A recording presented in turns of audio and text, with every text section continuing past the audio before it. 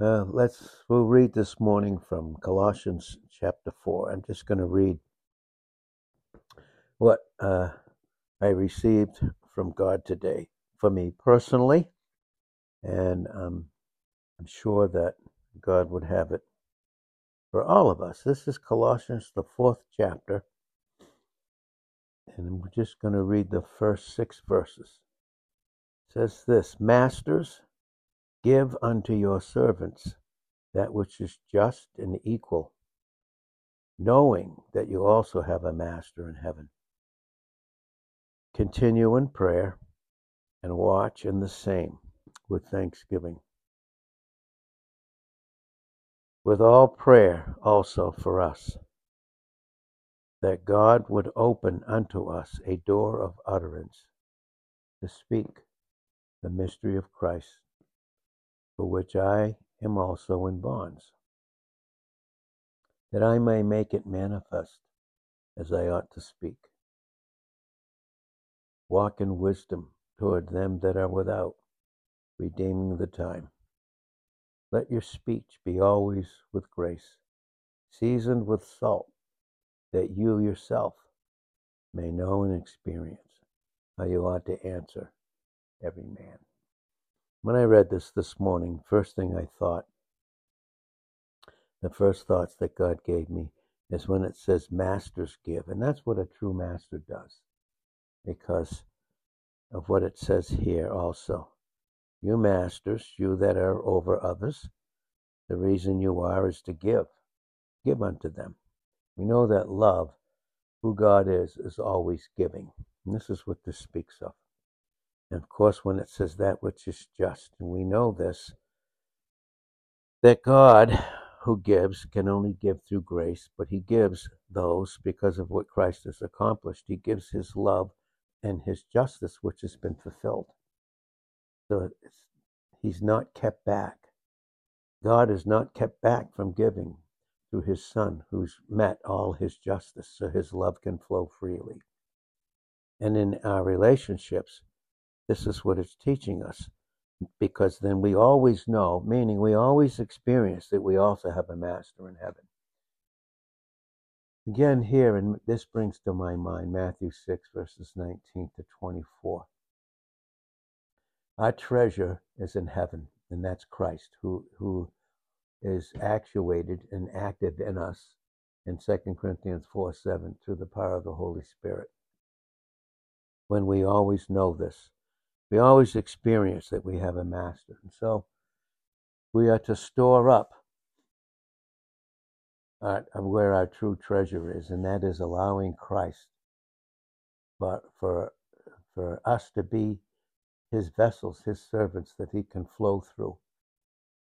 And this is what Matthew 6, verse 21 brings out, that where your treasure is, there will your heart, everything about you will be also. And then, of course, if your eye be single, and when our eye is single, when Christ is everything, he masters us. And then he, through us, masters and gives his love and his fulfilled justice to those that are ready to receive it. And then we know it. So knowing here is always a proper experience that we have a master in heaven. So for where your treasure is, there will your heart be also, your mind, in Matthew 6 and verse 21. And verse 22, if your eye be single, Christ being everything, and we're mastered by him, then your whole body will be filled with light, meaning we'll have that love and that wisdom and that grace that God gives to us that can flow through us to others. And then it says, but if your eye be evil, meaning we take our eye off of Christ, if your eye be evil, your whole body will be filled with darkness. And if the light that be in you be darkness, how great is that darkness? And this is obviously is the deception of the enemy, who functions as an angel of light in 2 Corinthians 11, verse 14, and then wants us to function under him and to be mastered by him, so that he, through our flesh, can master others. And we know that, of course, in Christ, that's an impossibility. So to have him, to always remember that we are mastered, see, We're mastered by our precious Savior, Jesus Christ, who gave himself for us. So that's why it says again in Matthew 6 and verse 24, that you and I, we cannot serve two masters. We cannot worship two masters. Because we will either hate one and cleave to the other, or cleave to one and hate the other. Because we cannot serve two masters. We cannot be controlled without confusion with two masters. So this is very beautifully teaching us this. How do we continue to function experientially, hooked up and united and tied in Colossians 2:2, knit together to our Master in heaven. That word knit there in Colossians 2:2 is symbiazo, and it means to be so linked up to him. And this is how it happens. This is how we continue to function experientially and be mastered by our precious Lord who is in heaven, and mastered through that by the power of the Holy Spirit. We continue in prayer. And prayer always teaches dependence. Again, Acts 6 verse 4, we will give ourselves to prayer. And when we do, we're allowing ourselves to be mastered by Christ. And then he takes the word and he ministers the word to us. And then he does so through us. And flesh is not mixed. And then others, I receive Christ without the interference of the flesh. And then others do the same as he flows through us. So this continuing in prayer is always teaching dependence. And then at the same time, we watch. We watch. And see, we can't watch for all the traps that the enemy has set for us. Proverbs 29 verse 25. The fear of man is a snare. It's like a jinn. A fear of man a man functioning under Satan is like a snare to catch us, so that the enemy, when our will is not submitted to him, our will becomes captured by Satan, and then he begins to master us. He masters us through fear, through doubt, through worry. And when Christ isn't our master, then the love and fulfilled justice, everything about God being satisfied through Christ by the power of the Holy Spirit doesn't flow to us, because it only flows through grace. And God only gives grace to us, obviously, in our experience, when we are humbled by him. And then he gives us grace to make these adjustments, so that now, once again, we do have our minds renewed in Romans 12:1 and 2, and in Ephesians 4 and verse 23, we become renewed again, knowing who our true master is. And then it allows us to watch. We not only become aware of the traps that the enemy has set for us in the flesh through prayer, but then God allows us to watch for others. And this goes into beautiful prayer life. This brings into mind 1 Corinthians 16, verses 13, where it says, quit you like men, be men. Watch and be strong in the Lord, but watch for yourself. If we don't watch for ourselves, we have no way of watching for others. And we are no longer masters of ourselves through Christ, but we begin to watch for others. Then in 1 Corinthians 16 and verse 14, we begin to do all things through that love that Christ is fulfilled, that God is in us. We begin to love. And then what do we do when we're occupied with Christ? He is the very substance of our thanksgiving. And thanksgiving here goes into proper worship. And we can't give proper worship to God. John 4 and verse 23, that God is searching for true worshipers. Of course, this brings into, and this is John 4 and verse 23, this brings into our mind true worshipers.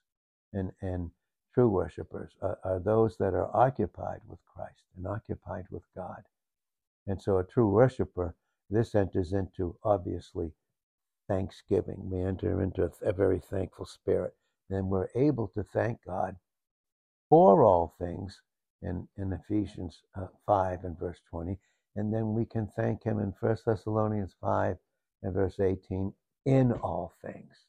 Because Christ is all in all in us in Colossians 3:11, and he's mastering us. with such a love, with the authority of his love, with power. You see, God has not given us, in 2 Timothy 1:7, he's not given us a spirit of fear, you see, but of power. Christ being that power in 1 Peter 1:5 that keeps us.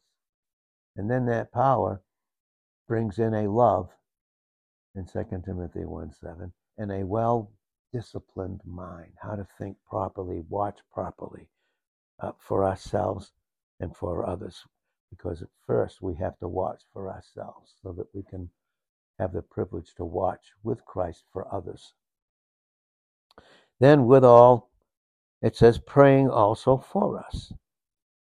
That what? And this just brings into mind the spiritual warfare that each and every single one of us are involved in Ephesians 6:10, right into verse 19. And this is where Paul is even saying, after we have all this teaching, all the armor of Christ that we are to put on, and we help each other too, by the way, as joints that supply in Ephesians 4 and verse 16. We help each other put that on to remind each other of who we are in Christ and the armor that we need in the midst of spiritual warfare. And so then we pray, and we pray for others, and it's extremely important. Those that pray for others, it is the height of a self-sacrificial love. To pray, entering into prayer is so important, and to pray for those. And that's what Paul was saying, through the Holy Spirit, through Paul was saying in Ephesians 6:18 and 19, to continue to pray for what?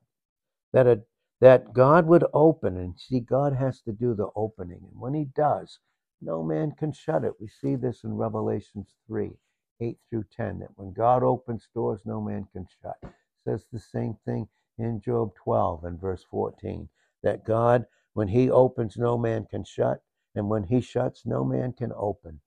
And this door of utterance for the unsaved, in terms of being evangelists, giving each man an opportunity in 2 Corinthians 5:19, and the Holy Spirit through Christ in us, beseeching them to be reconciled to God. And we see this very, very clearly. But that God would open a door of utterance. And we know that when God opens doors, when there's an open door, even when there's adversaries. In 1 Corinthians 16 and verse 9, it says that there's a great and effectual door opened, and that's always the opportunity that not just pastors and teachers, but every believer in Christ can open their mouth, and that be a door of utterance to Christ. That he would open a door of utterance to what? To speak the mystery of Christ. Not that it's mysterious, but it's a mystery because most don't know it. See, that's what makes it so important to be mastered by him, so that Christ is no longer a mystery to us and no longer a mystery to others. And so then we speak the mystery of Christ, for which is the enemy does so much to try and hide him. In 2 Corinthians 4:3, if our gospel, our Christ, the gospel of the glory of Jesus Christ be hidden, it is hidden to them that are lost, and it can be hidden to us through the flesh. And that's why we need to have it constantly dealt with in Hebrews 4 and verse 12. And then so that we can take up the sword of the Spirit in Ephesians 6 and verse 17. Take it up for ourselves and for others. And so it says that this mystery of Christ, for which also, he says, for which I am also in bonds. And when this was written, when Paul was writing this, there were imprisonments, different imprisonments that he had. And this imprisonment here, this is why this is known as in these epistles in Ephesians and Philippians and Colossians, they're called the prison epistles because he was in prison. But he did not consider himself to be a prisoner of the world. He said that he was a prisoner of Christ. And the picture that he had in mind was that he was, in the way that he was physically chained to a Roman guard, what he was saying was that he was chained to Christ. And nothing can separate him from being our master when we are chained to him in complete dependence and prayer with thanksgiving and proper worship. And so that's what that's what the Holy Spirit is teaching us today. And then he said, that I may make it manifest. This is a very beautiful principle. That I may make it manifest as I ought to speak. Should we speak outside of Christ? Any speaking outside of Christ for any of us is Ephesians 4 and verse 29. It says, let no corrupt communication proceed out of your mouth, but that which is good, to the use of edifying, that it may minister grace unto the hearers. And then it doesn't grieve the Holy Spirit, pain him, from where he has to stop because he can't reveal Christ through the flesh. And this is what makes it so necessary for us in constant dependence to be separated from it and to have the right preaching and teaching of the word that will do that separating, sanctifying process in John 17 and verse 17. And as we ought to speak. And then what do? We walk in wisdom. You see, 1 Corinthians 1 and verse 24, Christ, the power of God, and what? The wisdom of God. You see, God is always active in his love. That's why it says, masters give. That's what love does. It's always giving. God is always giving, always. And so when it says here that he might make it manifest, as he ought to speak, to walk in wisdom towards them that are without. You know, there's many unsaved that are without. And in terms of salvation, yes. But there are many believers in Christ who, in this sense, are without him experientially because they don't know him intimately. That yet we can walk in wisdom toward them that are without. Redeeming the time, you see. And so what that means is that God will always give me an opportunity. As he through me redeems others, he's continually having me to experience that life that is a constant redemptive means and measure. And we're to only measure ourselves by who Christ is in us and who we are in him. Then we redeem the time, and time is so very important. It's such a great opportunity. The time is shortened in 1 Corinthians 7:29. And then we are to redeem it by being mastered by Christ in Ephesians 5 and verse 16, because the days that we live in right now are evil in active opposition to God's divine good in us, Christ in us. And the enemy does everything he can to keep it from flowing, and that's the flesh that becomes the interference in us. But that we can redeem the time because the days are evil. Because there's going to be a time when it will be no more. In Revelations 10 and verse 6, time will be no more, and we enter into the eternal state of fixedness in Revelations 22 and verse 11. But here we have this great opportunity. We have this great opportunity, this thing called time. And time is this great parenthesis. The parenthesis for time is eternity. And what an opportunity it is for the eternal mind of Christ in 1 Corinthians 2 and verse 16 to enter into time through us as we're mastered by him. Then we let our speech will always be with grace. And what does that speak of? That speaks of Christ in us, the fullness of grace and truth in John 1 and verse 14. And then he begins to multiply it in 2 Peter 1 and verses 4 and 5. And then he heaps up grace upon grace he gives us. Of his fullness have we all received, and grace heaped up, and then some more, piled up on top of grace in John 1 and verse 16. We let our speech be always with grace. Notice what it says, seasoned with salt. This brings into mind the beautiful truth here of Ezra, and we'll see this as we read it this morning. Ezra. In Ezra chapter 7, and we can read it here in Ezra 7 and verse 22. And this is all picturing in type of who Jesus Christ is. And we see here how it is to be done. We see in verse 21, it says in Ezra chapter 7, it says, I, even Artaxerxes the king, do make a decree to all the treasures which are beyond the river, that whatsoever Ezra the priest, the scribe of the law of God of heaven, notice he's the God of heaven, will require of you, it to be done speedily. This speaks of absolute obedience. Absolute obedience here. And then he's saying right now how to prepare this offering. It's to be 100 talents of silver, and silver always speaks of redemption. Always. And it's 100. It's God himself plus nothing plus nothing. And silver, and to 100 measures of wheat. And we know in John 12 and verse 24, except a corn of wheat fall into the ground and die, it abides alone. But if it dies, it'll bring forth much fruit. Much fruit. And so that's wheat. And to 100 baths of wine, and we know that wine makes glad the heart of men. It's the grapes, and the grapes had to be crushed to pour out life for us to be able to drink in. And to 100 baths of oil, and the oil here speaks of the Holy Spirit, and that's the anointing in 1 John 2:20, and we all have that in Christ in 1 John 2 and verse 27. And so that the Holy Spirit, when he takes the things of Christ and it's him alone, we don't have any man, natural man, fleshly man, to teach us.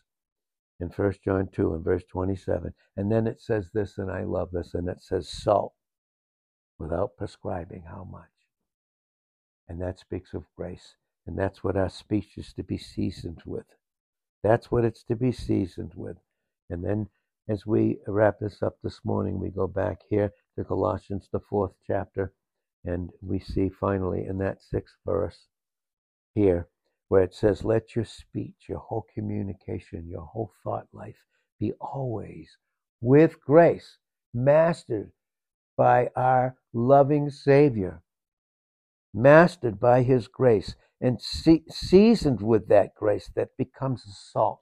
Salt back then, they didn't have any kind of refrigeration, so salt was used to preserve. It was used to preserve, and that's a picture of it's grace that preserves and keeps the purity of the Word of God that we're to feed on Christ, to keep it pure and not to mix the flesh with it. And that's again bringing in Romans 12, 1 and 2, so that and then we put on Christ in Ephesians 4:20 to 24, but at verse 23 we have our minds renewed.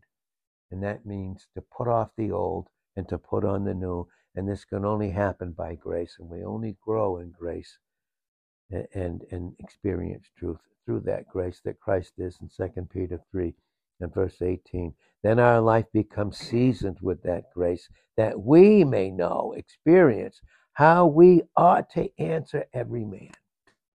And what a lesson of how we ought to answer every. We won't know how to answer others if we don't have Christ. And then we close with this, that it says, masters give. And that's our Lord. Oh, God so loved the whole mass of humanity that he gave his only begotten Son, that whosoever would believe in him wouldn't perish but have and experience eternal life. Zoe, not everlasting, but eternal life, to take us out of everlasting life and bring us into an eternal life where the past is gone.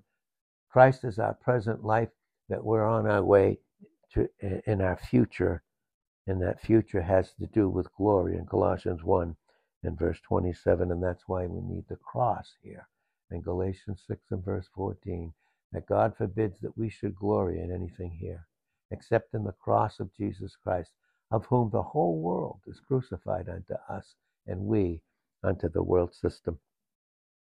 And so then that's why it says, masters, give unto your servants that which is just.